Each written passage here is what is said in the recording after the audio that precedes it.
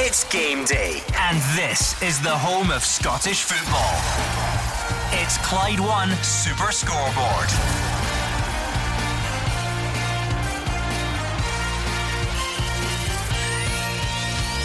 Good afternoon and welcome to Clyde 1 Super Scoreboard. It's match day 3 in the top flight, with Celtic looking to maintain their winning run at home to St Mirren. Livingston and Motherwell both go in search of their first wins when they meet at the Tony Macaroni, and there are 4 big games that wait until tomorrow, including Rangers' trip to Dingwall before they head to Armenia. I'm Gordon Duncan. Joining me this afternoon, Alex Ray, Mark Wilson and Hugh Keevins. It's raining outside, but it's the man from the land of the rising sun that has the Celtic supporters going. Kyogo Furuhashi, 6 goals in 6 games, and the expectation is he can score more this afternoon against a St Mirren side who are minus their manager Jim Goodwin. Or is today too good to be true and St Mirren represent a banana skin for Celtic? These are exhilarating times for Ange Postecoglou, exasperating times for Rangers, but could the next 24 hours alter anything? Watch this space. Interesting weekend ahead, Gordon. Once again, our teams, how they deal with coming back from European football, and the Celtic fans will go along to Celtic Park today full of optimism after what they've seen in the past couple of weeks. Hugh's right, plenty of excitement for Furuhashi, really top of the bill just now. And interesting team news from Celtic Park as well. They're going all out to put this one to bed early doors, and tomorrow again Rangers, St Johnstone, Aberdeen all back from Europe. How will they cope with the midweek exertions? Yeah, I'm looking forward to it. Back to the domestic football, the bread and butter stuff, Gordon. After the European exploit, Mark touches on how they're going to cope. I think it's an opportunity for Celtic to apply some pressure today, and they're in fine form, so looking forward to some of the fixtures. Absolutely, 2 big games in the top flight, various big fixtures down the divisions, and of course big ones to come tomorrow as well. So lots happening. Sit back, you can get us all afternoon at Clyde SSB, and of course we will open the lines later on for you to have your say. Let's kick off by going to Celtic Park. Alison Conroy and Gordon DL are looking forward to Celtic against St Mirren. Good afternoon from Celtic Park. Obviously the big news coming from here today is a new signing ahead of kick-off today. Croatia defender Josip Jurjevic has signed on a 5-year deal. He's expected to be here today to watch this game against St Mirren. It is 2 changes for Celtic for this one after their midweek win over AZ Alkmaar. In come Ryan Christie as he returns from injury, and Odsonne Edouard, James Forrest and Tom Rogic the players to drop out of the starting 11. For St Mirren, as Hugh said, no Jim Goodwin today after he was tested positive for COVID, so Lee Sharp will take charge of St Mirren for this one. It's 3 changes for them after that League Cup defeat to Livingston a week ago. So for Celtic it will be Joe Hart in goal, a back 4 of Anthony Ralston, Carl Starfelt, Stephen Welsh and Greg Taylor, then the 3 of Ryan Christie, Callum McGregor and David Turnbull, with Kyogo Furuhashi and Leal Abada supporting Odsonne Edouard up top. On the bench, Bain, Beaton, Ayeti, Soro, Rogic, Orhugide and Montgomery. For St Mirren, Jack Anick in goal, a back 4 of Scott Tanser, Joe Shaughnessy, Conor McCarthy and Marcus Fraser. The midfield will be Jamie McGrath, Alan Power, Ethan Erahon and Greg Taylor, with Ryan Flynn in behind the lone striker of Curtis Main this afternoon. Still waiting on the St Mirren substitutes as well. Gordon DL, looking at both those teams, another strong starting 11 from Celtic. Ryan Christie back from injury, both Edward and Furuhashi playing today. Yeah, I'm looking forward to watching Celtic today. There's a good feel-good factor about Celtic just now, round about the stadium, coming in, fans speaking to you. They're enjoying the style of football, they're enjoying the new signings, the goals, the entertainment. So I'm looking forward to a terrific game. St Mirren will not be here just to make up the numbers. I know they're minus their manager, but he'll certainly be in touch with the dugout, still putting instructions over there. But I just think that looking at that Celtic team, it's a very strong team. You know, Christie's back in there. He's been in terrific form, you've got to say. Abada's got bags and bags of pace. The 2 guys up front are certainly a huge threat this afternoon to St Mirren. Turnbull, McGregor in the middle of the park as well. So I just think that we're in for a terrific afternoon, Alison. Can Celtic continue this? The big question marks are always been at the back. Now, they get a clean sheet the other night there. You know, it was a struggle but they got there, and they'll be looking to build on that. New signing coming in as well. Ange Postecoglou down there doing his presser just now. Everything going well, but they have to make sure they do the business at 3 o'clock. Celtic have been playing such fast-paced football in the last few games. What can St Mirren do this afternoon? We've seen what they did against Hearts, what they've done against Dundee.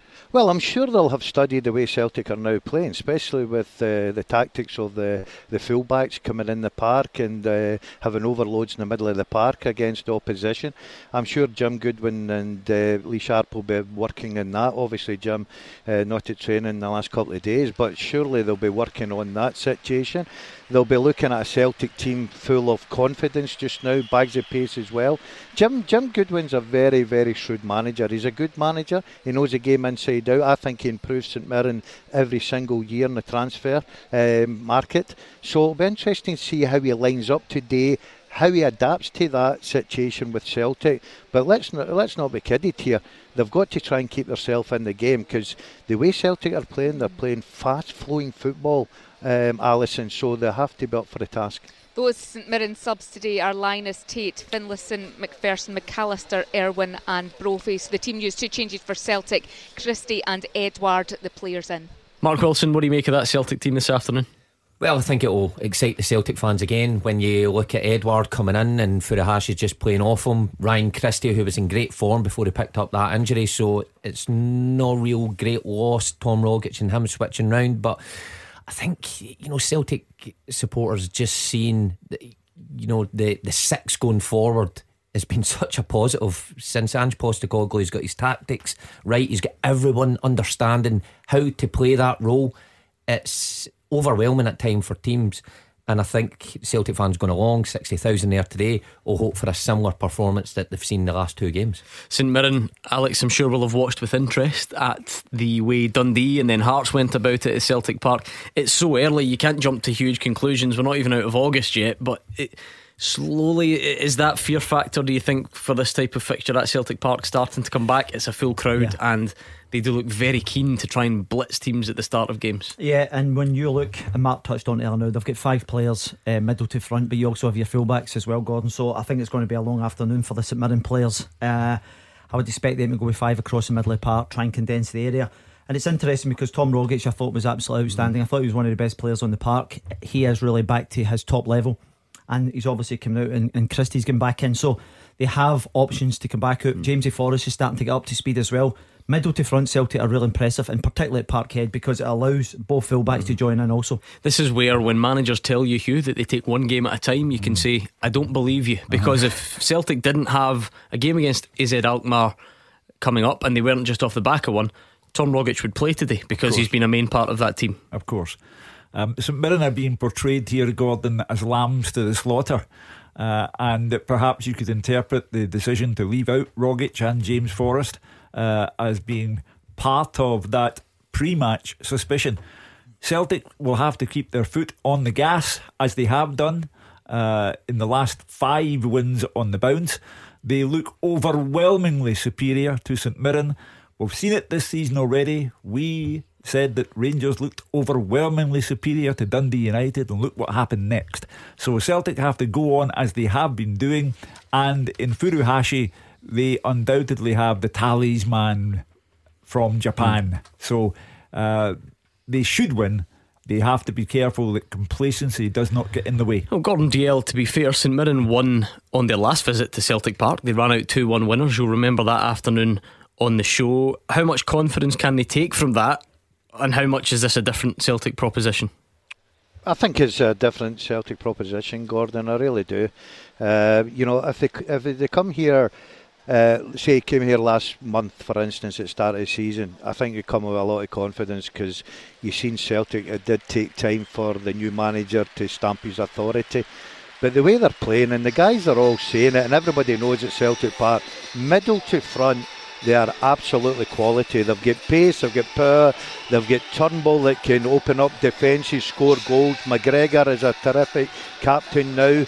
You know, you've got Christie and bang on form back in the team, gives them a bit of freshness. And the 3 guys up front, I am so excited to watch these three guys, I've got to say. But interesting to see how Edouard plays this afternoon. He came in for a lot of criticism. A lot of Celtic fans would have been quite happy if he went out the exit door. I don't know, I think this may excite Edouard. I think that maybe a new lease of life with the new players, the way, the style of football. I just think that Celtic this afternoon will be far too good for St Mirren. OK, let's hear from both managers then, starting with the home boss Ange Postecoglou.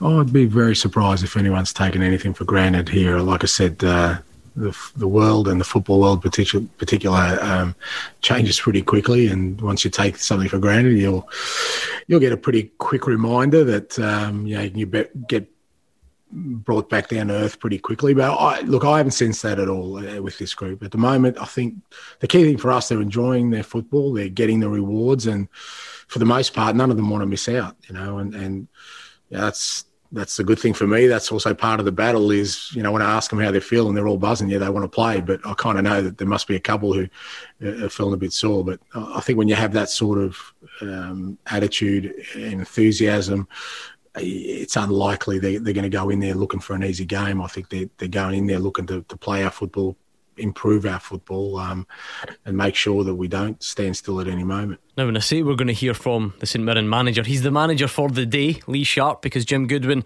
unfortunately has tested positive for coronavirus. He can't be at the game today, so Lee Sharp will be in charge. He's every confidence in us and the coaching staff that's here. If we see something, we'll do it. We'll act on it. And he's got the added advantage, obviously, sitting watching it on the TV, maybe being able to rewind and pause things and look at it at a different angle from us, and maybe something that he sees that we don't see, communicate that with us at half time if need be, or before. Unfortunately, it is obviously Celtic Park and against a team that's kind of banging form at the moment, playing some really good football. So as we've been under no illusions of the enormity of the task ahead, but we go there as prepared as we always are. So that's game one of your Scottish Premiership Saturday. Celtic up against St Mirren in the East End of Glasgow. We do have another big one in the top flight, the Tony Macaroni between Livingston and Motherwell. David Friel has got the teams there. Yes, Gordon, I'm still trying to process the news that Justin I'm a Loser, one of the show's favourites, starts for Motherwell, so that's a bit of a blow for me this afternoon. But no, it's a fascinating one between two teams desperate to get their first win of the Premiership campaign. Livingston have had back-to-back defeats to Rangers, Aberdeen. Motherwell have just 1 point to show from their opening two fixtures, a draw against St Johnstone. But David Martindale's side did beat St Mirren in penalties in the Premier Sports Cup last weekend, while Motherwell went out to Dundee. So Livy came into this one probably with a little bit more confidence, especially with home advantage. It'll also be quite an emotional day because Livingston are using this game to pay tribute to lifelong fan Stephen Carey, who sadly recently passed away, aged just 34. There's going to be a minute's applause, black armbands, so it'll be an emotional time for the club. And David Martindale's picked the same side that started against St Mirren last weekend. 4-3-3 formation as usual. Max Stryk in goals, Nicky Devlin, Ayo Obele, Jack Fitzwater and Jackson Longridge at the back. Midfield of Jason Holt, Scott Pittman and Craig Sibbald, with Odin Bailey and Alan Forrest behind Bruce Anderson. Subs for Livy are Barden, Kelly, Williamson, Jacobs, Shinnie, Panatoyo and Hamilton. For Motherwell, Graham Alexander was talking this week about the disrupted start to the season for various reasons: injury, illness, players getting back up to fitness. And he's still got some doubts today. Stephen Donald's still missing through illness. Barry Maguire and Liam Donnelly both drop out through injury. I think it's 4 changes in total from that Dundee defeat. But on the plus side, Justin Amaluza gets a start. Bibis Mugabe's back. Tony Watt also starts while Mark Kahara returns from injury. And the man they call the budget Bergkamp, Kevin Van Veen, although I'm told it's Von Veen, is fit enough for the bench. So I think Motherwell are going to line up in a 3-4-3 formation with Liam Kelly back against his former club in goals, Johanny O'Hala at the back with Beavis Mugabe and Ricky Lamy. Across the middle it will be Liam Grimshaw, Callum Slattery, Mark Kahara and Jake Carroll, with Justin Amaluza, Tony Watt and Kane Woolery up front. Subs for Motherwell are Fox, McGinley, Von Veen, O'Connor, Crawford, Lawless, Shields, and the referee at the Tony Macaroni is Craig Napier. I'm going to love reporters up and down the country this season trying to just change the emphasis or the accent or the pronunciation of Justin Amaluza so that they can't be like what we did to poor Fraser last week when we took the clip of him saying Justin Amaluza. So we won't do that to David Friel this afternoon. And Hugh, never let it be said that we don't have influence. Tony Watt, left in the bench the last couple of games, comes in here as a pundit on Wednesday, and lo and behold he's back in the starting 11. We are that powerful. Well, you better be careful, along with the other 10 Motherwell players who start the game, because the fans are looking for something today. Motherwell did not lose a game against Livingston last season. They'll need to maintain that record, because there was a bit of a demonstration against Graham Alexander last week at Dens Park. Livy pointless after 2 games. They will also be keen to honour the memory of their fan who sadly lost his life. It's good that their club pays tribute to a fan rather than the fans paying tribute to someone at the club who has passed away. Nice touch from Livingston. Emotional day for them, and a tough day for Motherwell. Yeah, Motherwell have a very good record against Livingston. The Livy have only won 2 of their last 11 meetings with the Steelmen since Livy came back up to the top flight. So what will David Friel witness this afternoon? Let's go to the Championship, and that's going to take some getting used to, because for a long time Roger Hannah, Hamilton against Kilmarnock was a top flight fixture, but after a disappointing campaign, they're both chasing promotion back to the top table. Yeah, 7 successive seasons this fixture was a top flight fixture. Gordon Kilmarnock come here as a regular place for them to visit the Foyes Arena. Which not regular is, it's the start of a new era for Hamilton today. Stuart Taylor appointed head coach yesterday. Former Accies midfielder, he was number 2 to Billy Reid 12-14 years ago here. He's returned after spells in Australia, Ireland, and spells as number 2 to Paul Lambert down south, and latterly Malky Mackay up in Dingwall. He takes over from Brian Rice, who quit just days after the 1-0 home defeat to Morton a fortnight ago. A game I covered for Superscoreboard, and really Accies weren't at it at all. They have found it hard to adjust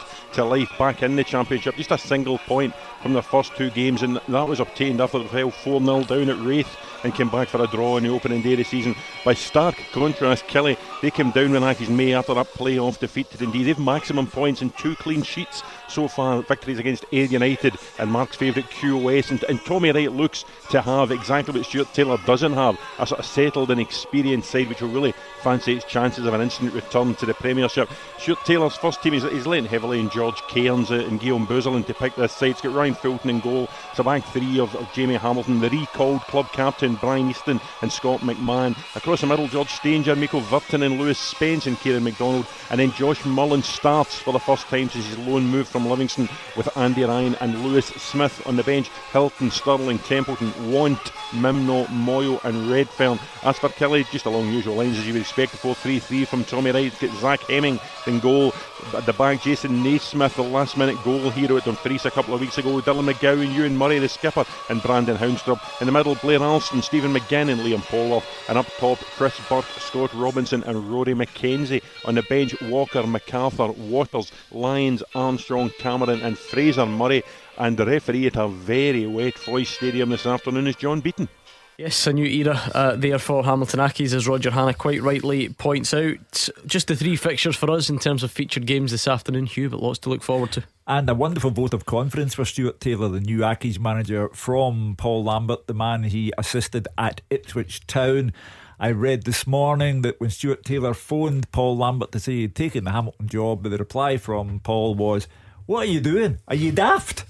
So there's an immediate vote of confidence for Stuart Taylor there. So we'll see how he gets on. But, the ever reliable Tommy Wright will be looking to continue his good start to the season with Kilmarnock. So that's one to keep an eye on in the Championship. Hamilton against Kilmarnock. We've got 2 big games in the top flight as well. Livy Motherwell and Celtic against St Mirren. Now at this time on a Saturday, we usually get all the guys involved. We look back on some of the week's biggest talking points, and we'll do that next. Action as it happens, and your reaction from 5 on the open line. This is Clyde One Super Scoreboard.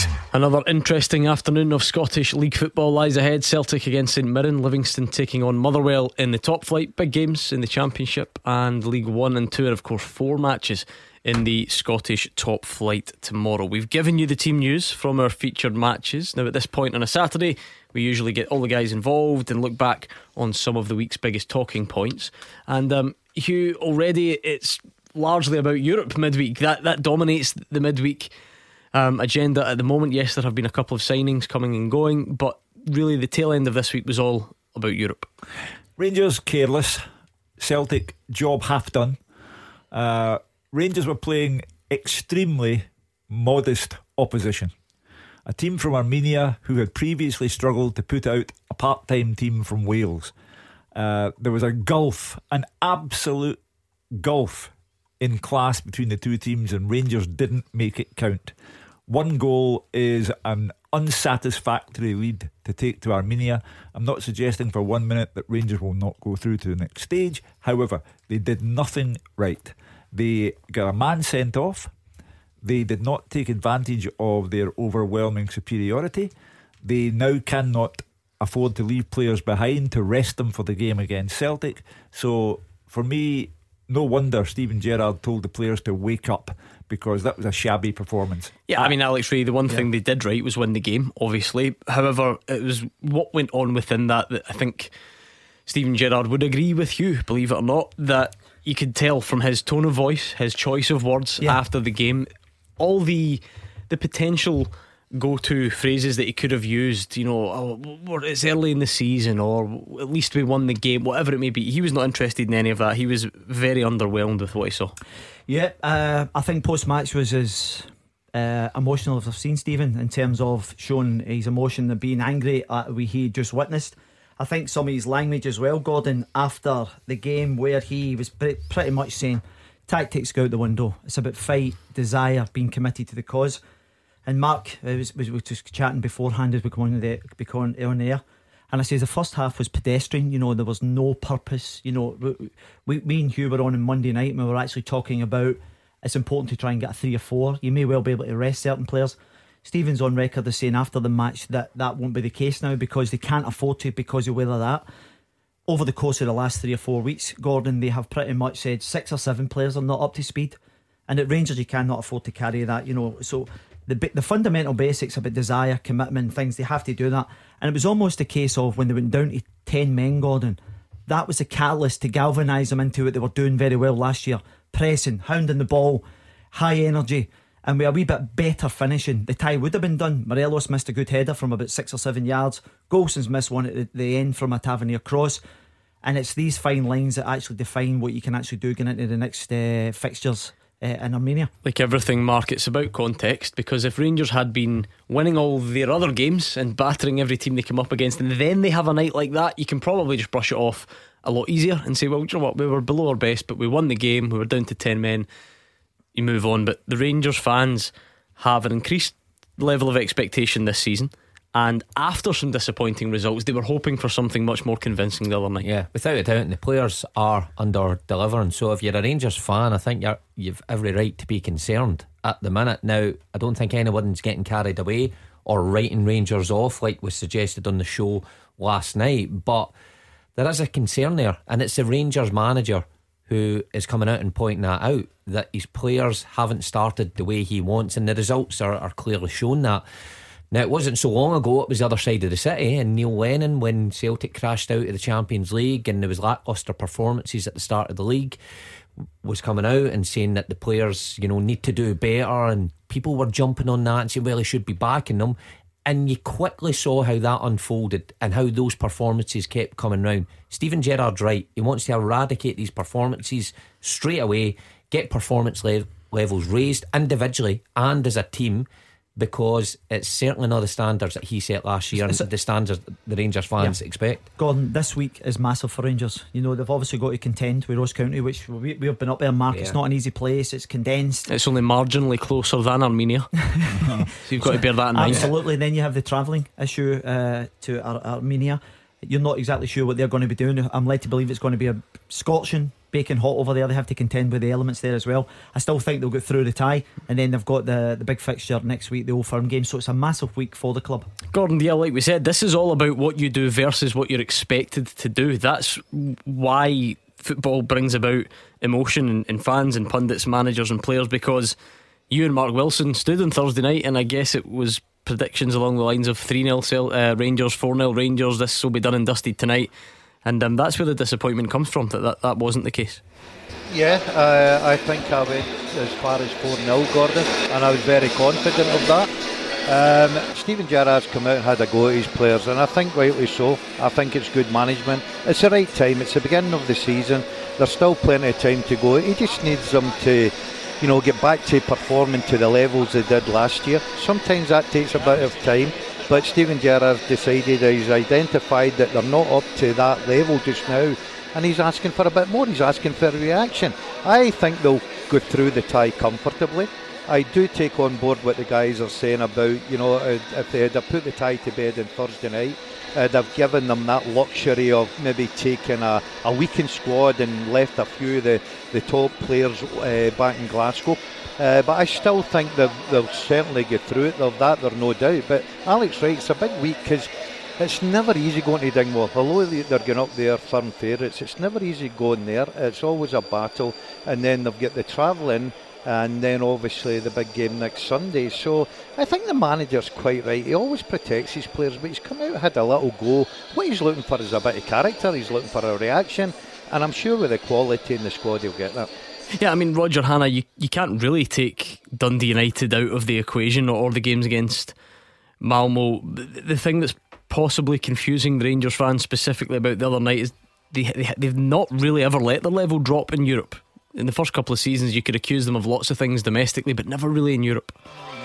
Yeah, you do detect the manager's patience is beginning to run a little bit thin, Gordon, off the back of 2 defeats to Malmo, the defeat at Dundee United, and a really lethargic performance on Thursday night. Yes, they played more than half the game with 10 men, but they were poor. They weren't, as you say, at the standards they've hit in Europe before. And it's an enormous week, not just for Rangers but for Scottish football, because Rangers, Celtic, Aberdeen, St Johnstone all have a decent chance of getting through. And imagine 4 teams playing group stage football in Europe right up until Christmas. It would help the reputation of the SPFL Premiership. It would help that all important coefficient, and it would just be really exciting for Scottish football again.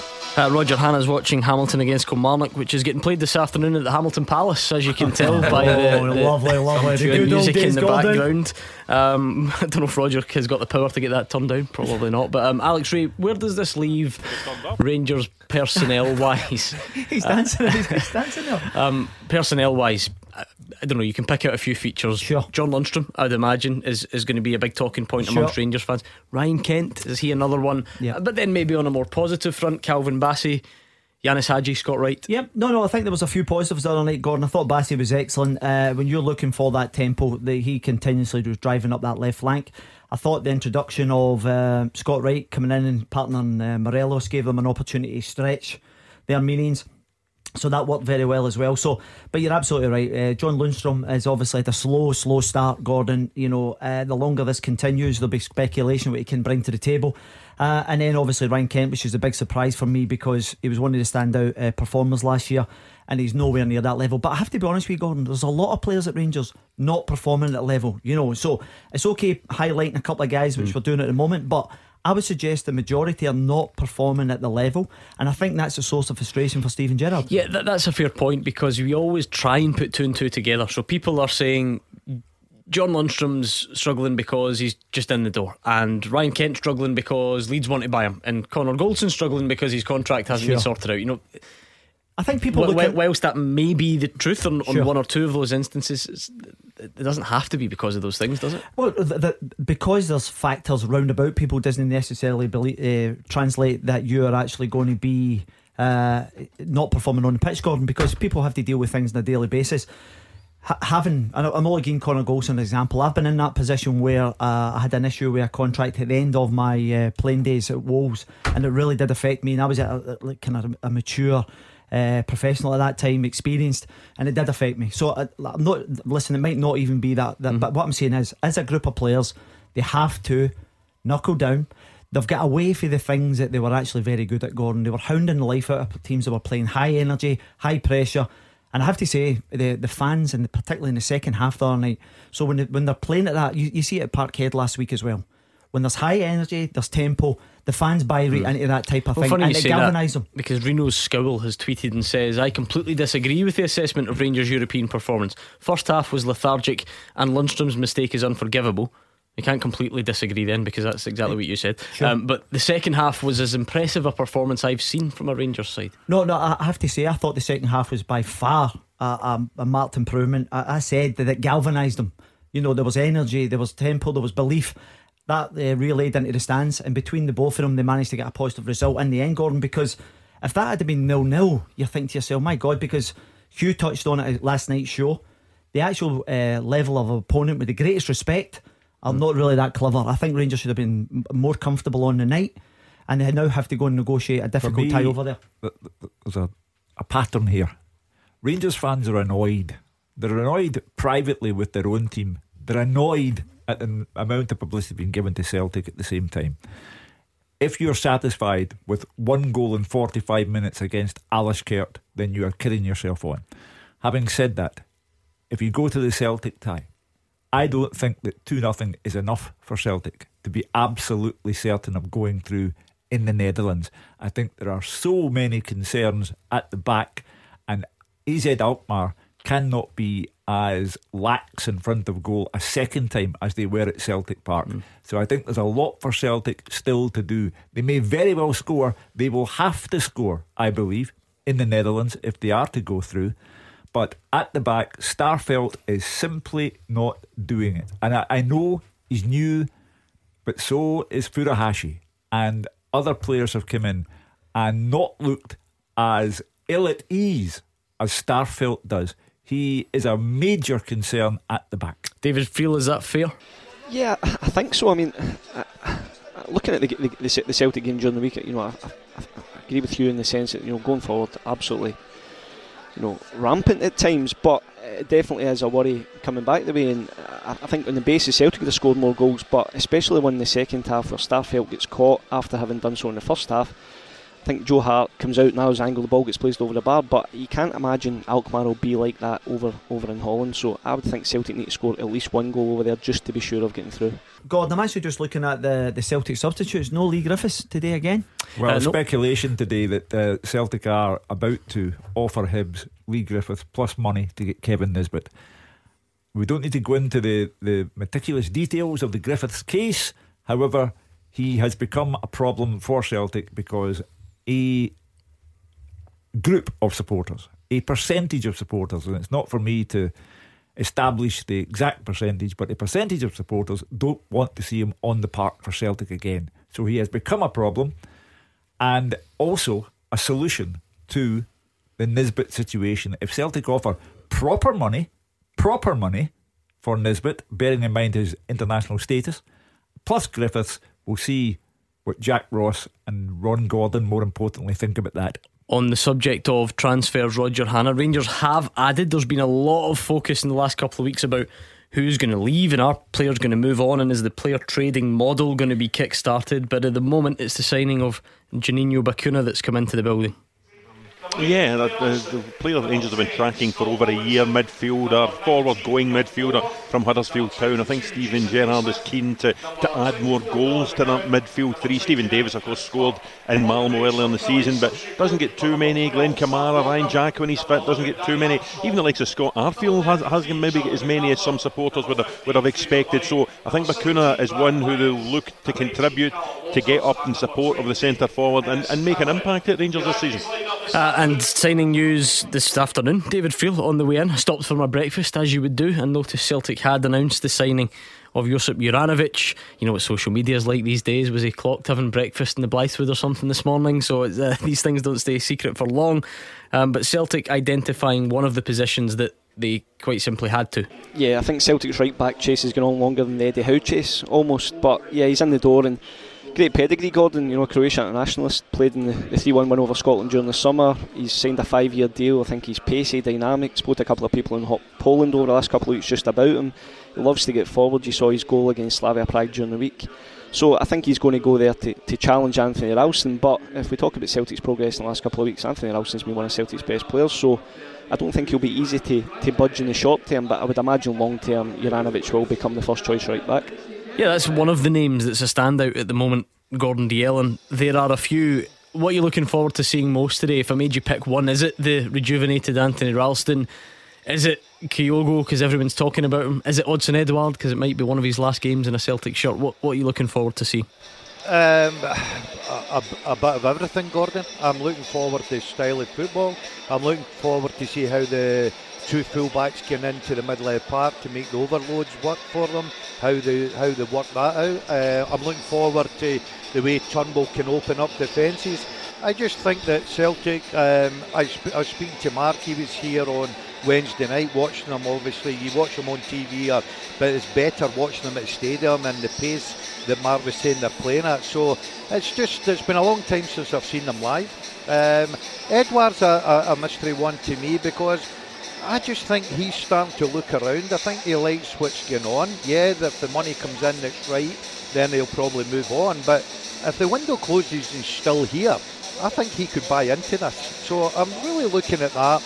I agree with you. I think the jury's out in Starfield. I think that he's not hit the ground running like the other ones. Abad is another one that's in today. He's got bags of pace, young guy, full of energy. But don't write St Mirren off. Jim Goodwin's very good at his job. He'll know how good Celtic are just now. He'll know their threats. He'll come here with a game plan. I just think we're in for a terrific afternoon of football. I'm delighted to be sitting in the fresh air, waiting for 3 o'clock to come, watching football in front of a full stadium again. Doesn't get any better. He sounds absolutely delighted to be there. Nonsense.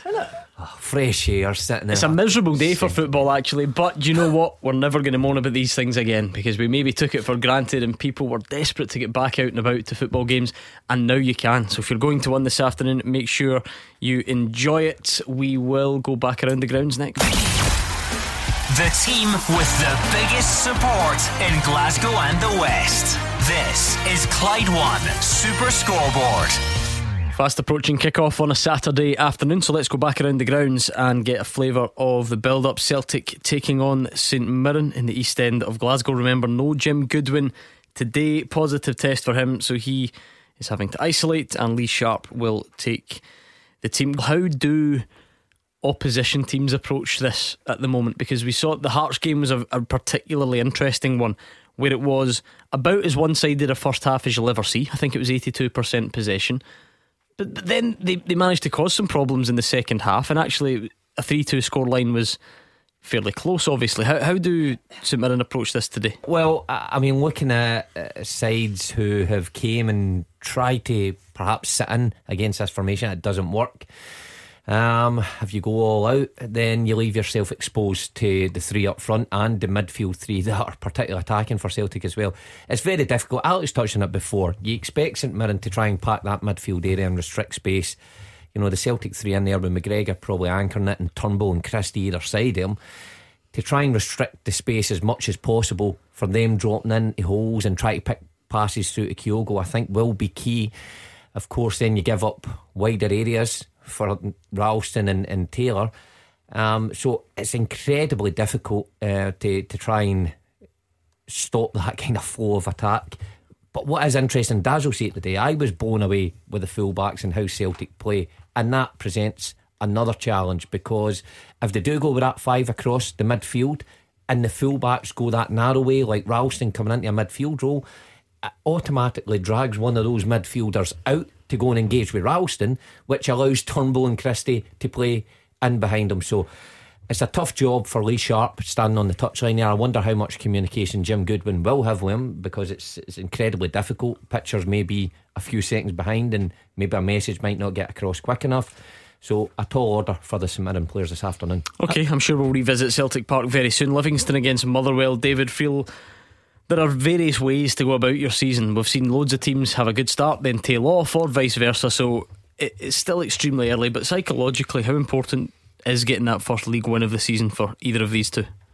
Yeah, it's huge, and I do think, I agree with you earlier on, I think Motherwell are under a bit more pressure, because I think Livy's surge again to the quarter-final last week has just alleviated some pressure off them, and they probably had a harder start as well than Motherwell did. And I think Graham Alexander just wants a result to ignite his season. I was looking back, and Motherwell won 2-0 here last October last season, but there's only two survivors. Tony Watt and Mark O'Hara are the only two survivors from the 11 that started that day. Stephen O'Donnell's injured, Nathan McGinley on the bench, etc. Barry Maguire injured. So there's been a lot of upheaval, a lot of change, but that you can only kind of make those sort of excuses for so long. I think Motherwell really need to get their season up and running, start getting a partner play, start getting a real identity this season, and there's no better place to start than today. But it will be hard on this plastic pitch against a Livingston team who are so tenacious. You know, they don't have a lot of height, as I mentioned last week, but they get stuck in and they don't give you a minute.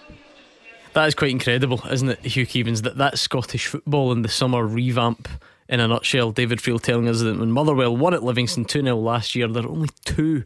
In fact, last season it was. There are only two surviving members of that team play today.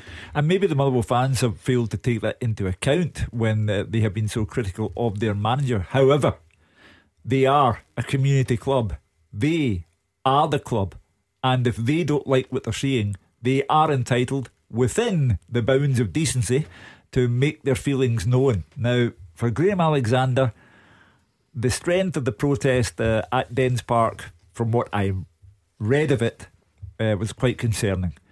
And when you say that, what do you mean? You use the word protest. It was not just fans booing because their team got knocked out of the cup. Going to the area where the players go up the tunnel. I think that's where they were housed though, because they were in that stand behind the goal. Not behind the goal, the main stand. Okay. I give you what I read of it, that nearly 1,000 people were giving him dogs abuse. Now these things grow. They have a habit of growing. Alex been in the managerial position where people are on your back. He needs a result and a performance, and he really needs it today at Livingston, because Livingston no points from 2 games. However, David Martindale, the whole club, they don't lie low for long. So it's a big afternoon for Motherwell, even this early in the season. Our featured championship match, Hamilton against Kilmarnock. You'll be fast approaching kick-off there. Roger Hannah, how important for the Hamilton Accies fans who've been concerned at their start to the season that they see something today. Let's be honest, it's too early to judge a new manager who's just in the door, but it's nice to feel like things might been given a kick up the backside. Yeah, I was here a couple of weeks ago, as I said, for the defeat to Morton, and the Accies fans were not pleased. It was a poor performance, a poor result, not what they wanted from their first home league game of the season, if you like. I think they'll expect better under Stuart Taylor today. It'll be interesting to see how they go about. A couple of changes to the side. One player who does keep his place is young wing-back George Stanger. His father, Scottish sporting royalty, here in front of me this afternoon. Tony Stanger scored the winning try for Scotland at Murrayfield in 1990 when they last won the Grand Slam. I know Daz, the big rugby fan, as you know, he'll be very jealous he's not here to quiz Tony about it this afternoon, but Tony's here to watch his son. Decent young player. The bad news, unfortunately, is he's declared for New Zealand. He's played through the age group for New Zealand. They'll undoubtedly, I think, go on and win senior caps for New Zealand. Qualifies through his mother. So we've got a Scottish sports star here, and his son's turned his back on us. Honestly, is there anything about Scottish sport Roger Hannah doesn't know? I can just imagine Gordon DL nodding off at the mention of the rugby there, but not everyone feels the same. So I think we'll leave it there. We're going to go back to Celtic Park ahead of kick-off next. The winning team all season long. This is Clyde One Super Scoreboard. Atmosphere building all around the country. We've got some fantastic games looking ahead to this afternoon. Celtic against St Mirren. We've got Livy Motherwell. Our featured championship games, Hamilton against Kilmarnock. And that is just the tip of the iceberg. Big fixtures all up and down the country, up and down the leagues as well. But I can see the atmosphere certainly building in the east end of Glasgow. So let's go back to Celtic Park. We can catch up with Alison Conroy and Gordon DL. At capacity crowd for this game against St Mirren this afternoon, waiting for the teams to come out the tunnel ahead of kick-off. Celtic will start with Joe Hart in goal, a back four of Anthony Ralston, Carl Starfelt, Stephen Welsh and Greg Taylor. Then it'll be the three of Ryan Christie, Callum McGregor and David Turnbull, with Kyogo Furuhashi and Leal Abada supporting Odsonne Edouard up top. The bench for Celtic today will be Bain, Beaton, Ayeti, Soro, Rogic, Ohagidi and Montgomery. For St Mirren, Jack Annick in goal, back four Scott Tanser, Joe Shaughnessy, Conor McCarthy and Marcus Fraser. Then the midfield of Jamie McGrath, Alan Power, Ethan Erahon and Greg Kiltie. Ryan Flynn supporting the lone striker of Curtis Main. The bench for St Mirren, Tate, Brophy, McPherson, McAllister, Finlayson, Irwin and Linus. Your referee for this one is Willie Collum as Celtic come out the tunnel, followed by St Mirren. Gordon DL, what are you expecting this afternoon, given what we've seen particularly from Celtic in the last few games? Yeah, I'm interested to see this new brand of football that everyone's talking about. I think the Celtic fans have bought into the new manager now. A lot of question marks when he came in. Who was he? Never heard of him. Well, he's surely turned this around in a month, and what a fantastic job he's doing so far. Yes, I like the way he comes out and he talks. He says it's still early, he's still players to come in, he's still to build another, his squad up to being really, really strong. But so far, middle to front, I think every Celtic fan, and it's great to see fans back in the ground, Alison, I've got to say, I think every Celtic fan loves coming along here just now, watching this brand of football. But as Hugh said earlier, St Mirren ain't just here to make up the numbers. I know they're minus their manager. He's got the best view of everyone. He's sitting there watching it on the TV, on a stream. If it ain't going right, just pull the plug, Jim, and just forget about it. But I think it's going to be a long afternoon for St Mirren, I really do. I think Celtic will come out the traps. Christie's back in the team, bit of freshness there. Obviously a bit of pace, the two lads up top, and the midfield of McGregor and Turnbull look to dominate this game. And I'd just like to say, Alison, Mark Wilson never answers for me. And St Mirren make Celtic switch sides ahead of kick-off here as well. I mean, for Celtic as well, in fact, Tom Rogic drops out this afternoon, James Forrest drops out completely. It shows how strong a squad that Ange Postecoglou has at the moment, that he can drop Tom Rogic because he's in such fine form, but he's thinking about this game against AZ Alkmaar. It's not young boys he's bringing in, it's quality players, Alison, you'll see this afternoon. As Willie Collum gets us underway here at Celtic Park, it's Celtic against St Mirren. Goal flashes with Aspire Industrial Services, leading the way in industrial and corporate branded workwear. And just like that, we are up and running on a Saturday afternoon. 3 o'clock kickoffs, 2 in the Premiership, loads down the divisions, and 4 big games to look ahead to tomorrow as well. So without further ado, Hugh Keevins, I said it a couple of weeks ago, we've only got 3 featured games. Surely between the 3 of you, you can come up with an ACCA that at least closely resembles what will happen at 5 o'clock. What are you going for this afternoon? I'm going out on a limb and saying that Celtic will beat St Mirren. No way. I'm taking Livy and Motherwell to be a draw, and I'm taking Kilmarnock to spoil Stuart Taylor's first day at work as the Hamilton Accies manager. So home at Celtic, draw at Livy, and away at Hamilton. Well, I am going to add a wee bit of meat to the bones of that. I'm going to go for Celtic -2. I fancy them strongly. Yes. Okay. I'm going to go for Motherwell to win, but both teams to score in that fixture. I think Motherwell will edge it though. This is starting to sound like a guy who's got a vested interest in this. Away from the show, please gamble responsibly. I will go for Kilmarnock to beat Hamilton. Over 7.5 corners in the first half. First yellow card, Alex Ray. I'm going to go for Celtic, Gordon. I'm going to go for Motherwell, and I'm going to go for Kilmarnock. I changed it up a little bit because I had the same as you, but I obviously can't go for the same one. There we go then. You can stay in touch all afternoon at Clyde SSB on Twitter. We will open the lines a bit later on as well, and you can have your say on the phones. But in the meantime, sit back, enjoy. We'll keep you up to speed on what's going on, and I'm sure there will be 1 or 2 pieces of nonsense as well as the afternoon progresses. Will we get this out the way nice and early, Hugh, just so that we've got a bit of time to let people, because how's about this for what's the saying, Hugh? Self-praise is no praise. Correct. The person who will remain nameless in the backroom team here, who helps you with the teaser, because I know you're the brains behind it, says this is the best teaser that you've ever produced. Right. Apparently, so let's find out. The first half teaser. With Sunday's Scottish Sun. Free goals pull out plus Davy Province, Frank and Fearless column.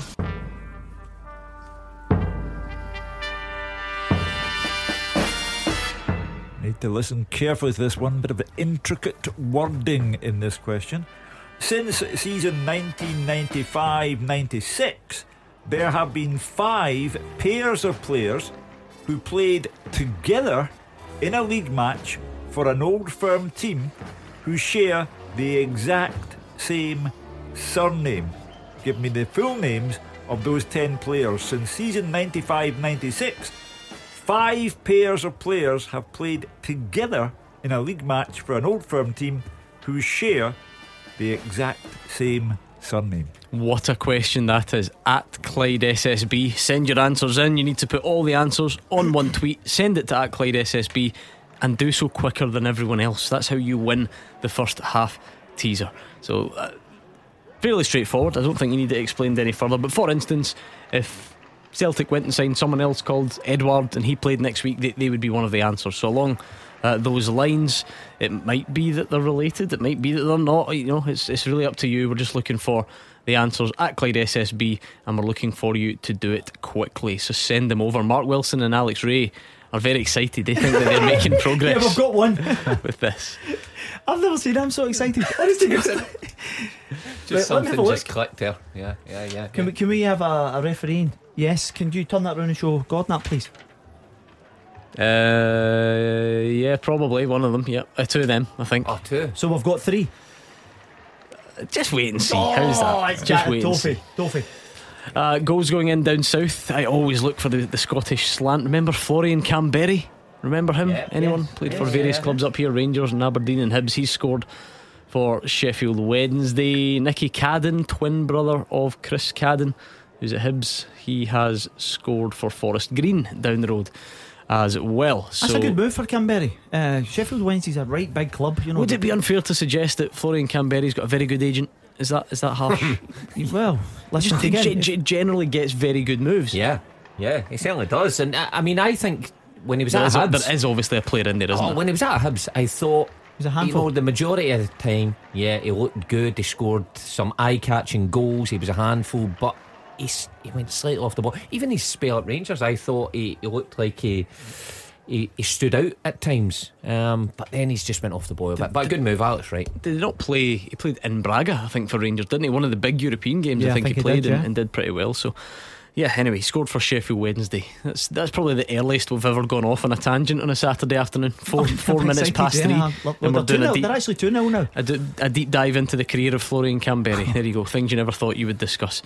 Anything early on to tell us about at Celtic Park, Mark? Well, there was a lovely ball, Hugh, come into the box from St Mirren, because I think that's probably their best option. I said to Mark, you asked Mark about how St Mirren would go about this. I think it's a real important day for Curtis Main, because for them to get up the pitch, he has to hold the ball up and allow McGrath and Kelty to get up and support. But Celtic are pretty much dominating possession. And not to jinx Celtic this early on, but why not? What I witnessed, well, for obvious reasons, but what I witnessed the other night, especially at set pieces, I thought they looked much stronger, probably better organised. They dropped at the same time. They defended well. They defended the first ball well and the second ball well. In that instance, Mirren got a wee nick on that, but they looked in a better position to defend it. And first chance for Celtic, they'll cut back to the edge of the box. David Turnbull, and it's an absolute rocket off the post. That would have been an outstanding strike to open the scoring. Wow. It comes crashing back off the woodwork, Alex Ray. Yeah, you have to say it was a great ball, inside right. Gordon, the fullback, is onto it like a flash. It was a lovely ball by Ralston to Abada. He puts it on a plate at the 18-yard box. Turnbull takes a touch and he wraps it with unbelievable pace and power. Keeper no chance. That's a real let off for St Mirren. Great technique here. Yeah, terrific. Again, Anthony Ralston having this incredible resurgence. Terrific ball there. Turnbull did all he could, but the post get in the way. So Celtic are doing what they should be doing. 6 minutes into the game, they are proving the gulf between the teams, but it ain't settled until you get goals. Do you know what story I liked from this week, Hugh? We went round earlier on and said we'll speak about the biggest story. So maybe this one isn't the biggest, but it's definitely the one that would have raised the most the chuckle. Because we've got, I'm sure you saw this on social media. So Partick Thistle were sent the championship winning flag that was meant to be sent to Hearts, and it arrives at Partick Thistle. So someone in the Firhill mail room, if that's such a thing, opens up this parcel and it's got Heart of Midlothian FC Cinch Championship winners 2020-2021. They of course took to Twitter saying, "Hiya jam tarts, the SPFL sent us a present yesterday, but we think it might be for you." It's embarrassing. I mean, it's a I do feel sorry for the poor person who clearly just put it in the wrong envelope. It's nothing more than that. But at the end of the day, they are the SPFL. They are responsible for all 4 leagues. They were not wanted at any of the flag celebrations at Tynecastle or at Firhill. So these flags have already been unfurled. I take it you're given one for the purpose of putting it up inside the stadium, and another one for putting up a flagpole outside. But it's a stupid thing to do. It did get me thinking though. There's always something that we can piggyback on the back of in Scottish football on a Saturday afternoon. What's the weirdest thing you've ever received in the mail? That's what we've got to throw it out to the listeners. Can you compete with the wrong championship flag that was sent to Partick Thistle? What is the weirdest thing you've ever received in the mail? I'm a bit scared about the answers to this question. But we'll see how we get on. Now, it could be just that you've ordered something online and it came and it was something completely different, or indeed just a weird piece of mail or post, whatever it is. In tribute to the SPFL and Partick Thistle and Hearts, what is the weirdest thing you've ever received in the mail? You can send it over at Clyde SSB. We actually put a picture up. We photoshopped Hugh Keevins as a delivery man, so you can reply to that, or you can send us a tweet. What is the weirdest thing you've ever received in the mail? I got my West Side Story CD, the Japanese one. Remember, I'm thinking of giving it to Kyogo. Speaking of weird things received in the mail, you've told the story before. Did George Bowie not see to it that you got certain pieces of mail sent to your house? I got one which was from a hair clinic. I got another one which was from Alec, what we shall refer to as a gentleman's club. Oh, nice. And I got another one. This is all in the same week, incidentally. I got another one from a stairlift company. So Bowie was at the heart of it all. Brilliant. There is a joke in there somewhere about the order in which you visit those three in, but I'll just stay away from it since it's a family show, and I am nervous about the replies to that tweet, but I'm sure we can come up with something. What's the weirdest thing you've ever received in the mail? Do you know what? I actually feel like I've got loads of these, because we get weird stuff sent in here all the time. Remember the guy sent me a mouse, because not the animal, a computer mouse, because he complained that my mouse was too loud. He said he could hear it and it was doing his nutting. So he sent me a new computer mouse. And actually I keep the best ones, because and I've got this here. I will cherish this forever, because if anything, the mouse, apart from the mouse, if anything sums up the madness that encapsulates this show, this is it. I have a card in front of me, Hugh, and I've kept it in my desk all this time, and it says in the front, congratulations. This is from last year. It got sent in, addressed to me and the team. Congratulations, it says in the front. And it was sent around the time that Neil Lennon lost his job as a Celtic manager. You open up the card and it says again, congratulations inside. See, it's got a wee bird holding up a wee banner that says congratulations. Started well. And then the handwriting says, congratulations, little boys. And then little boys is it's got a few underlines, quite sinister. And then it says, you have played your part in a man amongst men losing his job. Shame on you. And that's been underlined as well. So we were responsible for it, and I kept the card because I just thought it was magnificent. I presume there was no address. No, there is an initial at the bottom, but do you want to know it's even? I read this out at the time and I put it on Twitter. But there has been a development on this since. I went into a popular supermarket, you all know the type, and I saw this very card, and it's like 29p. That was all we were sums worth. them up. But there we go. So the weirdest thing you've ever received in the mail. Get your thoughts. I remember my early days here at Superscoreboard, and I was on Beat the Pundit, I think, and I says a silly answer, and it was sound like which sport is anyway somebody associated with it, and I said canoeing because I'm sure it was the Olympics or Commonwealth Games on at the time. That was incorrect, unbelievably.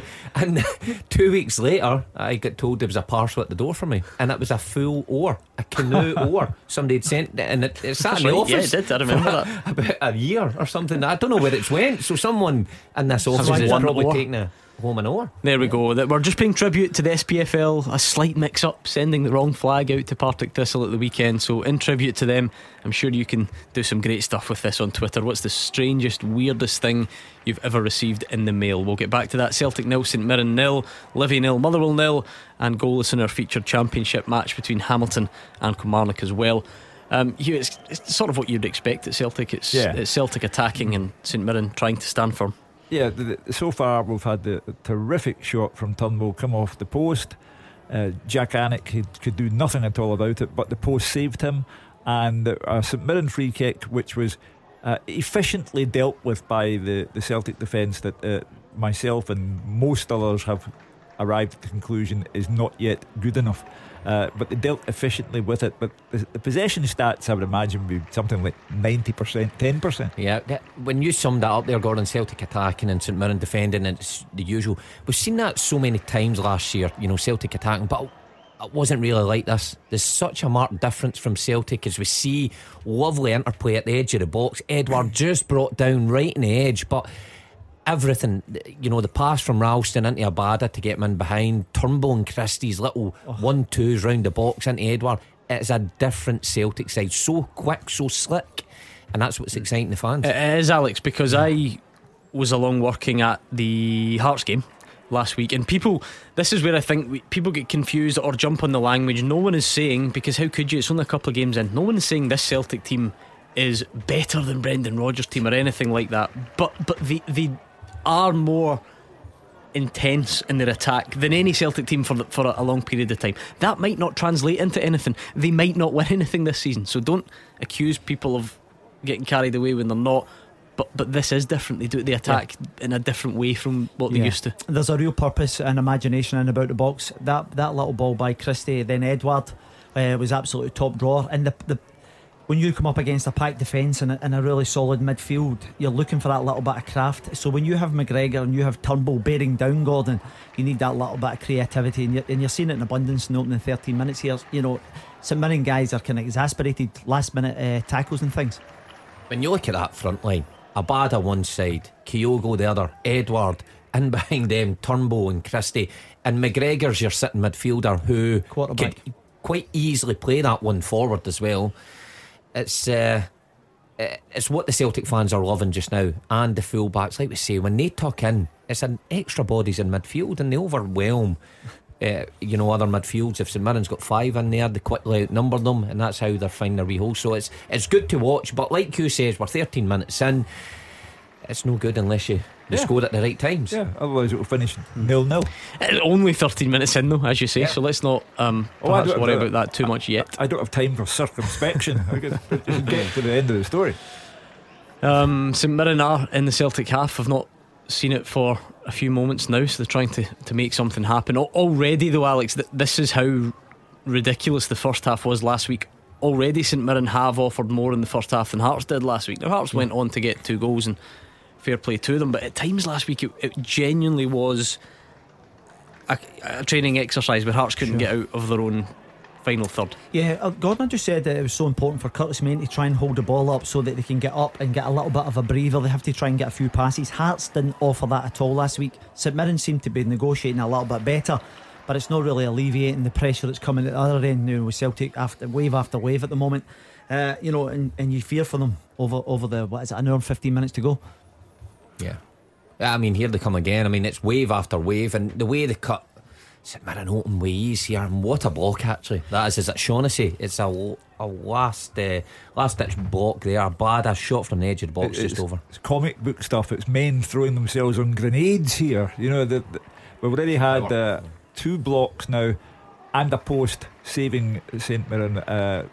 Celtic just going through the gears, look as if they're enjoying themselves. Gordon, you know the feature as well. See when Abada gets down that right hand side, he's cutting the ball back to lovely weighted balls to the midfielders, late arriving strikers. So the movement, they've obviously been working on this because the St Mirren defenders are dropping deep, and as soon as the midfielders take a touch, they're having to throw themselves to make up that ground. So Celtic very much in the ascendancy, but still goalless, as the guys have pointed out. Similar story, Livingston against Motherwell, and also our featured championship match, Hamilton against Kilmarnock. In fact, I don't think there's any goals anywhere in Scotland yet, unless I've missed one, which is entirely possible, but I will tell you as soon as one does hit the back of the net. We've got Hugh's teaser going. We're also asking you for the weirdest thing you've ever received in the mail. We're paying tribute to the SPFL, who sent the championship flag meant for Hearts to Partick Thistle, and so we're seeing what you can come up with. I must admit, as feared, a lot of the responses are not suitable for a family show. So there we go. They should know better by now, but eventually we'll sift through them. And we do have an opening goal at Celtic Park. Goal flashes with AspireGlasgow.com. Celtic 1, St Mirren 0, 17 on the clock, and it's Lael Abada, one of the summer signings, cut in from the right, unleashed a left-footed drive towards the top corner. Jack Anick got a hand on it, but it ends up in the top corner of the net, and Celtic lead by 1-0. Hugh Keevins. Jack Anick has a part to play. I think Abada's been a terrific signing. He's dangerous in every game, but Jack Anick, it's right through his hands. It is a horrible mistake from the goalkeeper. All credit to Abada, all credit to Celtic. They have dominated for 17 minutes, but that one is down to the goalkeeper. Well, the good thing is you can tell him all about it because he's in here with you on Friday night, so that'll be good fun. I'll that you play that. Or maybe he won't be, I don't know. That's the plan at the moment. But anyway, Mark Wilson, Celtic are ahead. Yeah, and it was coming, since the start of the game. It was wave after wave, and Abada has been at the centre of everything good Celtic's done this afternoon. He comes in and he's left, and that's been a real plus. I think he's a winger that can go both ways, electric pace, but he's always coming into the box. I was just touching it a minute ago, and he unleashes a decent shot, but obviously Anik should save it. But I mean, Alex, two things can coexist here. That is good fortune in a way for Celtic, because Jack Anik should have saved it, but it's also been coming at the same time. Yeah, I said it would be a long afternoon for St Mirren, the way the game's panned out in the open 16-17 minutes, Gordon. However, Alan Power has just been sent off for St Mirren. Talk about it being a long afternoon. They are down to 10 men. Alan Power has been given a straight red card for a challenge on David Turnbull. So with 18 minutes on the clock, Celtic already 1 up, St Mirren 1 down obviously. Alan Power has produced a challenge on David Turnbull, and he's been given a straight red card. We know he's no shrinking violet generally. He is a robust player, but we'll get a look at it and see if it was justified. He does come steaming in at a fair rate of knots. Mark, is that a red for you? I mean, he's genuinely astonished, and I know players do that, but he's walking away as if this is a yellow. He doesn't even look at Willie Collum, and then he realises that it's a red. I've certainly seen yellows been given for that. Now, unless we've seen it once, Willie Collum gets to see it once. He comes in very quick. He's slightly high, but I think he would be disappointed that's a red card. I mean, it is high to start off with. He's off the ground, but I think tackles have gone so much that I think you've been generous to him. I think it is a red card. Really? Yeah, I think he's one of these tattooed, bearded, hard cases that gets it. Let's not get personal, because that's got nothing to do with it. That's unfair. That gets it wrong. That's his game, though. That is his game. But it's a mistimed tackle. Let's not catastrophise this. Potentially dangerous for David Turnbull. I think it is a red card. But every tackle's potentially dangerous if you take it in that respect. I get he was quick, and referees have to take that into consideration. The speed of the tackle, if he was out of control, if it was reckless. I personally think David Turnbull was just too quick for him. He's seen the tackle coming and he knocks it by him, and it did start high, but every tackle starts high. I think he is unfortunate to get red for that. Alex? Yeah, not for me, Gordon. Clearly he's late, and you look at Turnbull as well, and listen, a lot of people walk away for all sorts of tackles. For me, he's clearly late. Turnbull got up and carried on. I mean, that is besides the point, though, isn't it? But I'm just trying to give a bit of context. Some people might not see this, Gordon. We're trying to explain to them how we're actually seeing it at the moment.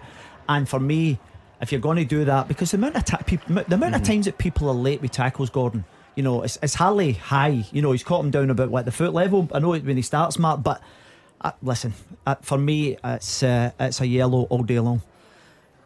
Does he have to fly in like that, Mark? Just from say your St Mirren's perspective, because what do they say? Control the controllables. You can't guarantee that a referee will see an incident the way that you want to see it. Yeah. But was that necessary? No, it certainly wasn't. And that'll be the thing. Jim Goodwin will be sitting watching this thinking, what on earth is he thinking when he's flying into that? Because he's got David Turnbull wide. It's not like a James Forrest or a Bada who has got blistering pace.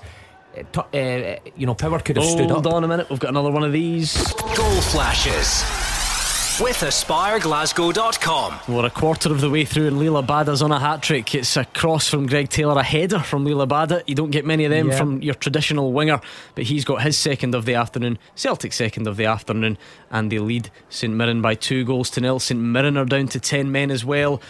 What's longer than a long afternoon, Hugh Keevins? A very long afternoon. And Abada heads it down into the ground, and Jack Anik could do nothing about it. So it's your worst nightmare, basically. And they've got 3/4 of the game still to go. So the onus on Celtic, I think, is to, if it's not already wrapped up, have it wrapped up by half time and give Ange Postecoglou the option of changing things about with AZ Alkmaar in mind. Is that why you're told to head the ball down towards the ground, Mark? Because it wasn't a brilliant header. I don't think you have to pretend otherwise, but he's done well to get himself in there. He's got purchase on it, and it goes down, which allows it to bounce up and into the back of the net. Little skid on that from the water on the ground, but got to say, it's a terrific move again from Celtic. Kyogo plays it down the line, down the 18-yard line for Taylor, who's on that underlap and run. terrific ball from Taylor. And what Alex again was talking about is Abada gets in at the back post, he comes in narrow, and he's there again. So he's been a great signing so far. Kyogo gets all the headlines, and rightly so, but Abada's not far behind him, because Celtic needed a winger who could add goals and consistently. I mean, they had Scott Sinclair in years gone by, James Forrest, who was injured. They missed a large portion of the season and goals through him, but Abada is adding to what Celtic need at the minute. He's 19, Alex, so no one's going to pretend he's the finished article, and we all know that every winger in the world is inconsistent as well, but for him to come here at this age and contribute as much as he has goals wise already, it's a good return, isn't it? Gordon, I think a few years ago we were actually talking about James Forrest and wide guys contributing. Sinclair was another one. So once you get the people contributing a lot of goals from a wider area, it takes the pressure off the striker. He naturally tracks the back post, as we've seen there. From a St Mirren perspective, it's a stood up, and for him to get a free header without anybody even getting near him, it's poor from St Mirren's point of view. But this boy scored 4 goals in 7 games. Now we speak about players getting up and running at a new club. 4 goals in his opening 7 games, and we've got just over an hour and 5 minutes to go, Gordon. This is a long afternoon for St Mirren. Dumbarton 0, Cove Rangers 2, a quick fire double for Cove. Mitch Megginson with the first. Robbie Leach has added a second. There was another one I wanted to... it wasn't down, it wasn't up here. It was Jack Grealish has scored, I think, for Man City. I'm sure they won't overreact to that at all south of the border, Hugh. No, not at all. He only cost 100 million. St Mirren are playing a dangerous game. They're giving Willie Collum the chance to send another one off. For what, Hugh? Well, no, I think you've seen that. If anything, Kyogo was trying desperately to buy that, was he not?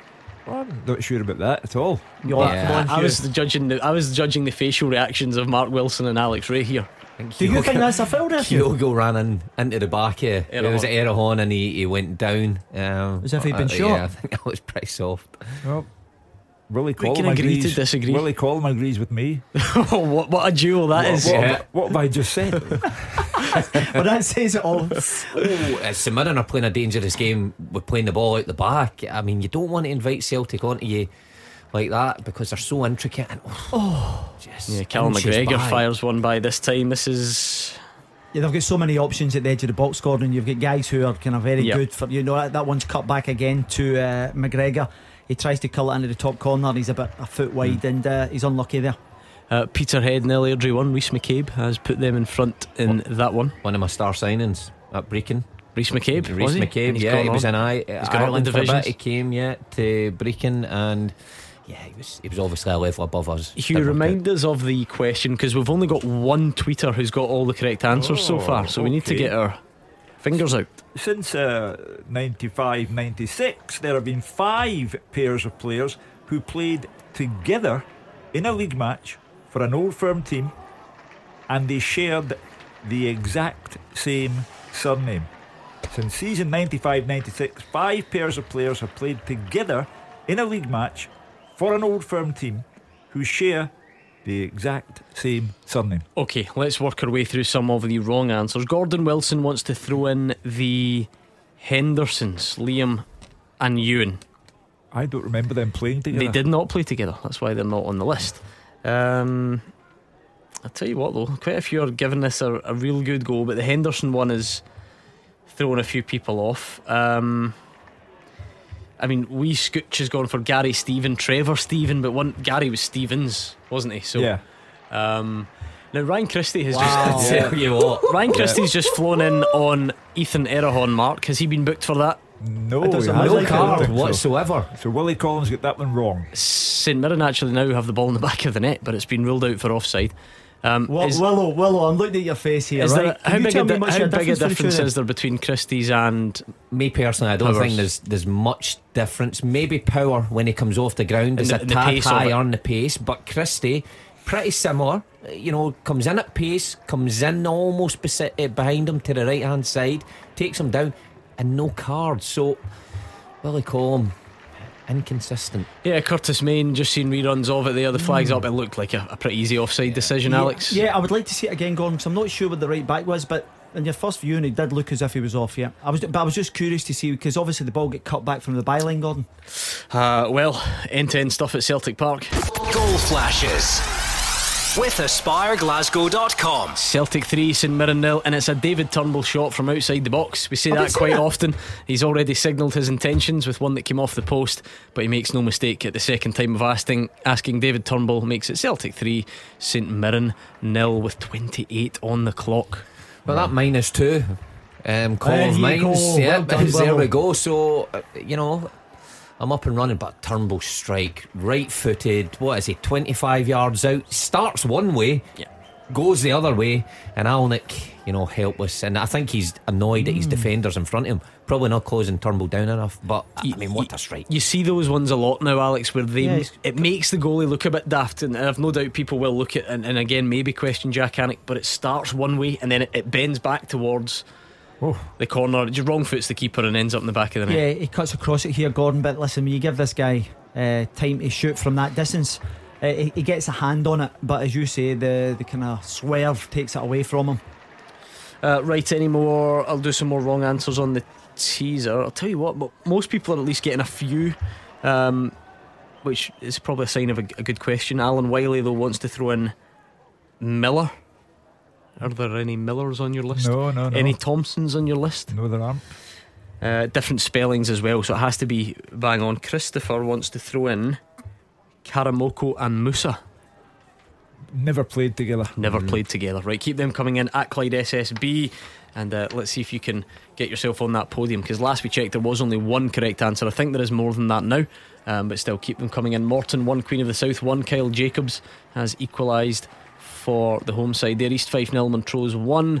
Graham Webster on 29 minutes, putting Montrose in front. I'll be surprised if this stays at 3, Hugh. That was Callum McGregor from the edge of the box. He just chokes it into the ground, but they have so much time and space to pull the trigger. Well, when you and I were playing football in Denison and Drumchapel, this was known as shooty in, and that's what it is. The only thing I would say, when the St Mirren goal came about, chalked off for offside. Wrongly chalked off for offside. He is onside. Very wrongly. Alex Ray, fair play to you. Listen, it's about knowing the detail, Gordon. I keep telling you, Shog. That's a great spot from you. First time of asking. It's instinct. It is. It's your instinct. stuff. That's what I'm saying, because he was on the byline when it gets cut back, Mark. Yeah, Ralston closes down the cross, but he can't get up in time. Alex is right, spotted it early, and it should have counted. There's always going to be drama and talking points in Scottish football, Hugh. Celtic are too much for St Mirren anyway. However, if you're Jim Goodwin and you're sitting at home as if your week can't get any worse, you probably, if you're him, you will think that it's a harsh sending off. I know people will disagree. If you're him,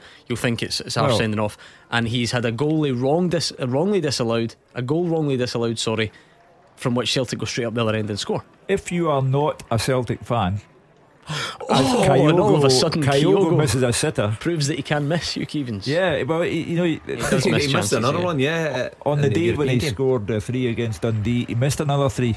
So we'll get around to Kyogo's goal drought in a minute. I have to say that was a lovely ball in. That's a sitter. I have to see when I'm watching this game, the boy Tanzer is absolutely all over the place, because Abada's getting in time after time down that right hand side. It's obviously the ball's perfect from, I think it was Ralston that time, but you have to be switched on, Mark. Give yourself a little bit of depth, because he's just getting in behind this St Mirren defence time after time. I'm trying to calibrate the howlers here.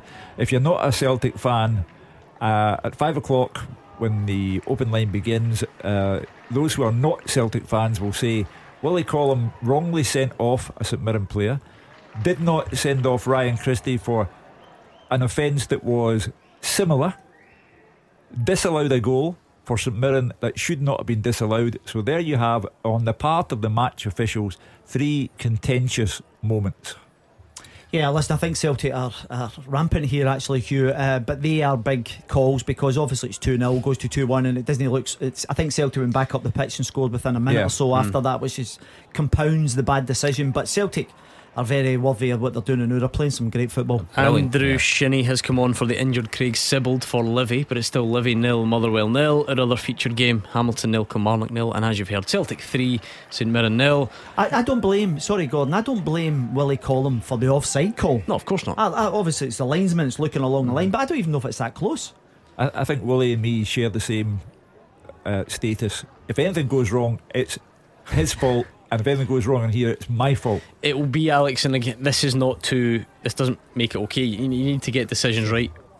But Anthony Ralston is so far, he's so far out the picture, if that makes sense. He's almost at the corner flag. I would imagine the eye of the linesman has been drawn to what's happening in the box. Again, that doesn't make it okay. It's a wrong decision, but you can almost see how that mistake comes about. Yeah, well, I'll be honest with you, Gordon. See, as it actually comes back across and it comes to Curtis Main, I think you'll see daylight. Now, see when we get an opportunity to see from the linesman looking along that line, I think you'll see clearly that Ralston's playing him onside. Daylight, you're right, but if you think about it, Ralston could not be further away from the from his eye That's line. the point I was trying to make. Yeah, but all you're looking at is a straight line, a green and white top, as opposed to. I think it's an easy call decision. as a linesman will get, because maybe he's he was just getting mixed up with the green and white tops in the stand behind him. Perhaps because he's up in play with the cross that comes in, so it's not as if he's behind the play. So it's as easy a call as a linesman will get, but you cannot take anything away from how Celtic are playing here. No, it is again some of the best stuff I've seen in a long time. Ralston's couple of passes inside Tanser, and Alex is right in terms of Tanser's getting himself too much to do there, but Abada's dragging him all over the place. The intricate football at the edge of the box, the goals they've scored could be more. I mean, this is why the Celtic fans are so optimistic about what lies ahead. You were on, Mark, Thursday night. I'm just thinking back to Kyogo Furuhashi's miss here, which ought to have made it 4-0. When the gentleman called in to say he will score between 40 and 50 goals this season. Really? He could be well on his way if he had converted all the chances. I mean, Main Daz had a chuckle at that, and he might do it. Listen, it'll come back to haunt us. It'll be sensational if any player gets to that level again in Scottish football, scoring that amount of goals. But like, he's an out and out goal scorer. However, that one there is as bad a miss as you'll see probably all season. A poignant moment in the Livingston game. A minute's applause for the late Livy fan Stephen Carey in the 34th minute. I don't know if you followed this story. He sadly passed away, and so the fans inside the Tony Macaroni just with a little gesture to him. I think it's great because we normally have it the other way round. Fans pay tribute to a member of their club who has passed away, a manager or a former player or a present day player. This is the players and management of Livingston paying tribute to a fan, and it's a very touching gesture. Nice touch.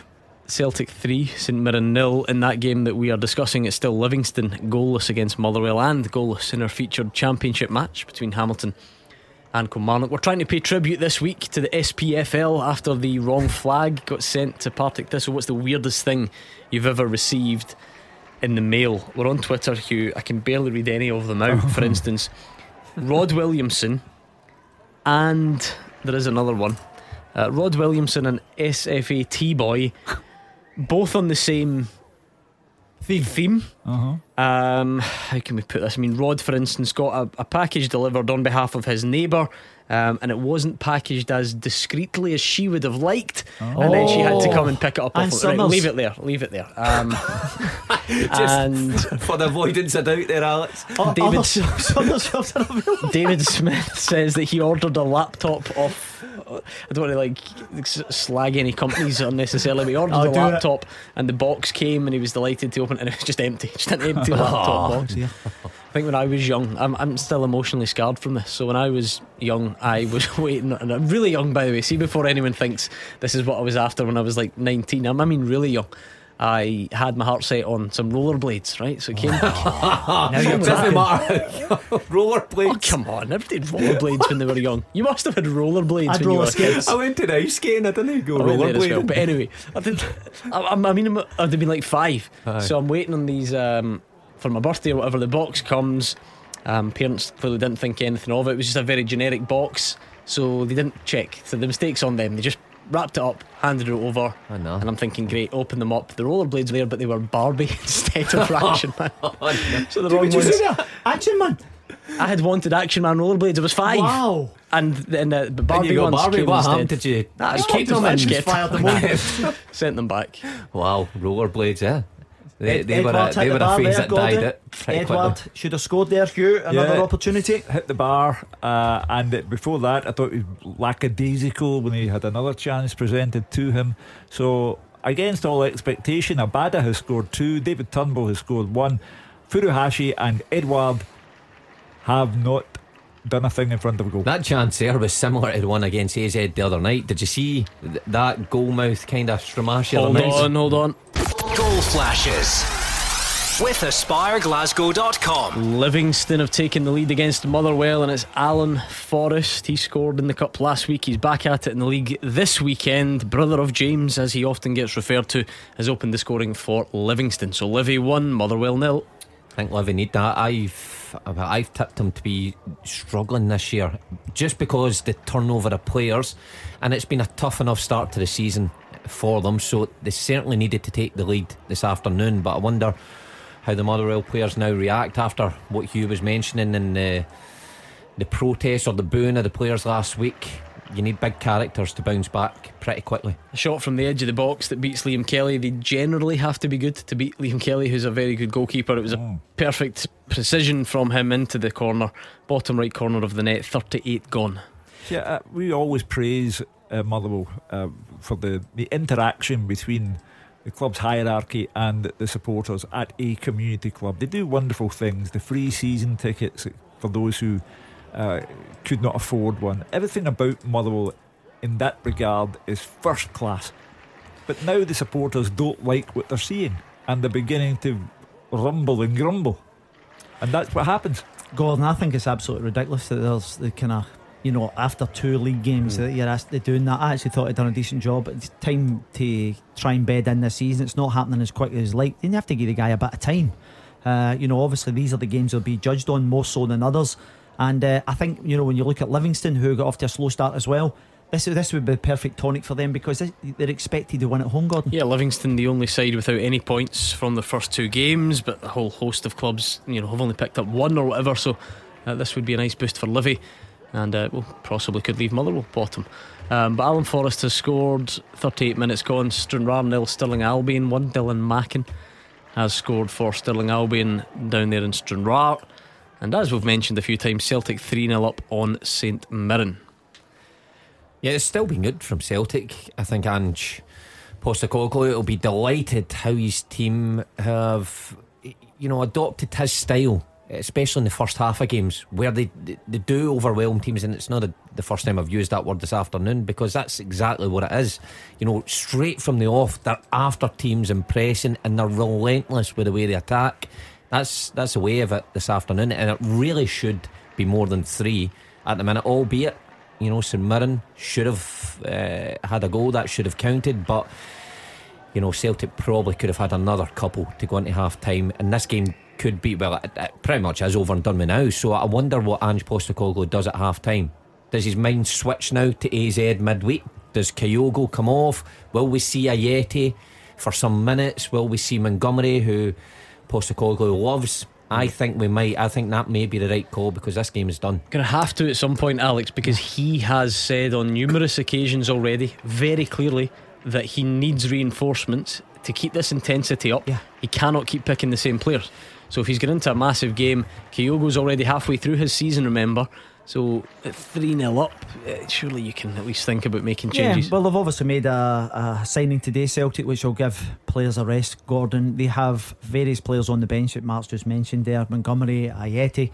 So you look at these guys, and I'm sure they will play a part today. The one thing for me is, this has been a brilliant spell for Celtic. I think that's 5 games in the bounce mark. Remember we said this about a month ago, where it was an opportunity for them to play week on week against, with the greatest respect to the teams that are coming, your Dundees, your St Mirrens and things, and they're absolutely thriving on it. They're free flowing, they're scoring goals, the movement, the confidence must be really high because of these type of performances. Yeah, I was speaking to someone through the week, and they're telling me the difference between what was this last year at Lennoxtown and what's going on now, and the mood around the place. It's a different building to walk into, in terms of, Alex just touched on there, the confidence. Everybody's going about with a smile on their face. That spills over onto the pitch, and the fans can see it. The players are enjoying playing in it, and it's just remarkable how Postecoglou has managed to achieve that in such a short space of time, without really any help. When you look at it, it's not as if he's come in with a full staff, and this full staff has reinvented everything and put into new practices. It's him and him alone who's been infectious to everyone else. So all credit to him in the first couple of months of his managerial career in Scotland, because it was an incredibly hard situation to walk into. If he's speaking to someone at Lennoxtown, it must be someone on the medical staff. I think that's surely the only place he managed to make pals when he was there. I don't know. The treatment room. But also, was in there more often than not. To be fair, a wee Aggie in the tea room might have been a good pal as well. But it was a chef who gave me the cakes. I used to love. I used to love the Lennoxtown. No, the Lennoxtown chefs. They were outstanding. So they were. The food we used to get, it was great. That's one of the things I missed when I left. Do you see, the older you get, Mark, you tend hold to on. Goal flashes with AspireGlasgow.com. It's 2 for Abada and it's 2 for David Turnbull. Celtic 4, St Mirren 0. Just before the break, he already unleashed one beyond Jack Annick earlier on in the half, and he's at it again. So if Celtic were comfortable already, I'm not sure what you would call this. Hugh Keevins 4-0 up, and we're not even reached half time yet. Well, it's another mistake from the goalkeeper. I'm sorry, I'm not having it in for Jack Annick. I think he's a very, very good goalkeeper and has cost or saved St Mirren an awful lot of points. However, it's down to him again. He hasn't been powerful enough in dealing with that ball, and it's bounced up for Turnbull, and he's made it 4-0. So 2 of the 4 goals, I think, are down to, unfortunately, Jack Annick. What he's doing, I do not know. He's neither palmed it out nor. He's tried to catch it, Alex. It's very wet. I thought that's obviously the kind of point of the goalie gloves. It tends to help with these things, but it just slipped right through his hands, and Turnbull taps it in. Yeah, Hugh says that he saved a lot of points over last season. I wholeheartedly agree, but I have to say this afternoon he's having a really difficult time. Partick Thistle 1 up on Arbroath, 33 minutes on the clock. For some reason there we're a bit behind. It was an own goal from Colin Hamilton. We've got half time between Hamilton and Kilmarnock. Roger Hannah, what's it been like? It's Hamilton 0, Kilmarnock 0 at the break. Stuart Taylor watching the Accies for the first time as new gaffer, but it'll be Tommy Wright, it'll be much the happier boss at the break. His only annoyance will be that his Kilmarnock side are not ahead. They went in first after just 55 seconds. Blair Alston, who's been excellent in the middle of the park, 20 yard shot deflected just wide of Ryan Fulton's left hand post, and in 3 minutes Rory McKenzie went down the left, his cut back into the 6 yard box, sparking chaos. Fulton got a hand to one effort, another was blocked away, and finally the ball was scrambled out of the Accies penalty box. 16 minutes, McKenzie again, this time an angled shot that was saved by Ryan Fulton, and then Dylan McGowan up from the back, heading wide from Liam Polwarth's deep cross at the back post. Alston was next to Fred and he was over the top from McKenzie's pass after 36 minutes. Accies really seldom seen as an attacking force, mirroring the performance here a couple of weeks ago against Morton. They did have one shot. Scott McMahon, who's playing unusually in the left wing in a 4-2-3-1 Hamilton system, he got into the box, fired a left foot shot, but goalkeeper Zach Hemming just watched it fly over his bar.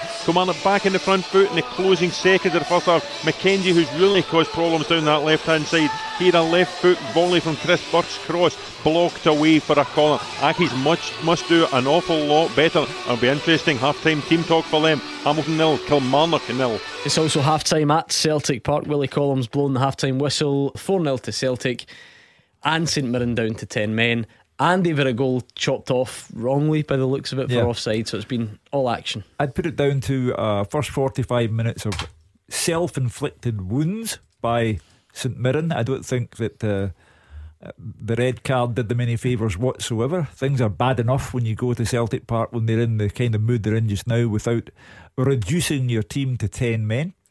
I think the goalkeeper is a very good goalkeeper, Jack Annick, but he has been responsible for 2 of the 4 goals that Celtic have scored. Having said that, Celtic have been relentless and remorseless, and in David Turnbull, he was the best player at Celtic Park last season in a disaster of a season for Celtic. He has now come into his own in a Celtic jersey, and the 2 goals that he has scored, one fortunate because it was one of the Jack Annick mistakes, but the other one a peach. Celtic are rampant, and they are taking advantage of a St Mirren side who are all over the place, but the goal chalked off for St Mirren was wrongly chalked off. It is a mistake on the part of the assistant referee. So when your luck's out, it's really out, and it's really out for St Mirren today. Having said all that, Celtic are 4 up and Odsonne Edouard has hit the bar and Kyogo has missed an absolute sitter. Yes, lots of talking points from that first half. Let's go to the Tony Macaroni. It's half time there between Livy and Motherwell. David Friel. Yeah, it's Livingston 1, Motherwell 0 at the break. Gordon, as you said, he's known as a brother of James, but Alan Forrest is making a name for himself with his second goal in 2 games to give Livy the lead at half time. Probably wasn't much between the two teams before Forrest produced a brilliant finish in 38 minutes, and Motherwell, struggling so far this season, face a real battle to take something from this game now. Graham Alexander's side actually started quite brightly. You know, they started better. They had the first chance of 5 minutes through Kane Woolery. A corner was kept alive. Beavis Mugabe headed across goal, but Max Stryjek was quick to come out and save from Woolery. Mark O'Hara fired wide from 16 yards. Motherwell were dominating the early stages, forcing some corners. But Livy are always a threat. They tried a set piece routine. The ball fell to Ayo Obele and he found the bottom corner, but it was ruled offside, and the first shoot it did look the right call. It was an emotional moment in 34 minutes when everyone inside the ground took part in a minute's applause for Livy fan Stephen Carey, who sadly passed away recently. And 4 minutes later it was 1-0 to Livy as the ground absolutely erupted. Andrew Shinnie, who was on for injured Craig Sibbald, showed his class to find Forrest at the edge of the box. He took a touch with his right, shifted it onto his left, and after his goal against St Mirren last week, it was exactly the same corner, bottom corner, beyond Liam Kelly. As you said, it takes a good strike to beat Liam Kelly, but it found the bottom corner.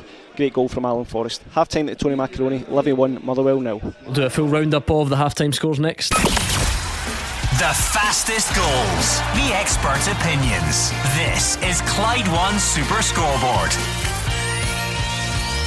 Half time in the Scottish Premiership. It's Celtic 4, St Mirren 0, Livingston 1, Motherwell 0. Into the Championship, Arbroath 0, Partick Thistle 1, Hamilton Accies 0, Kilmarnock 0, Inverness 0, Ayr United 0, and Morton 1, Queen of the South 1. In League 1, it's Alloa 0, Queen's Park 0, Dumbarton 0, Cove Rangers 2, East Fife 0, Montrose 1, and Falkirk 0, Clyde 0, Peterhead 0, Airdrie Onions 1. Into Scottish League 2, it's Albion Rovers 0, Annan Athletic 1, Elgin City 0, Forfar Athletic 1, Kelty Hearts 0, Edinburgh City 0, Stenhouse Muir 0, Cowdenbeath 0, and Stranraer 0, Stirling Albion 2. In the English Premier League, it finished Liverpool 2, Burnley 0.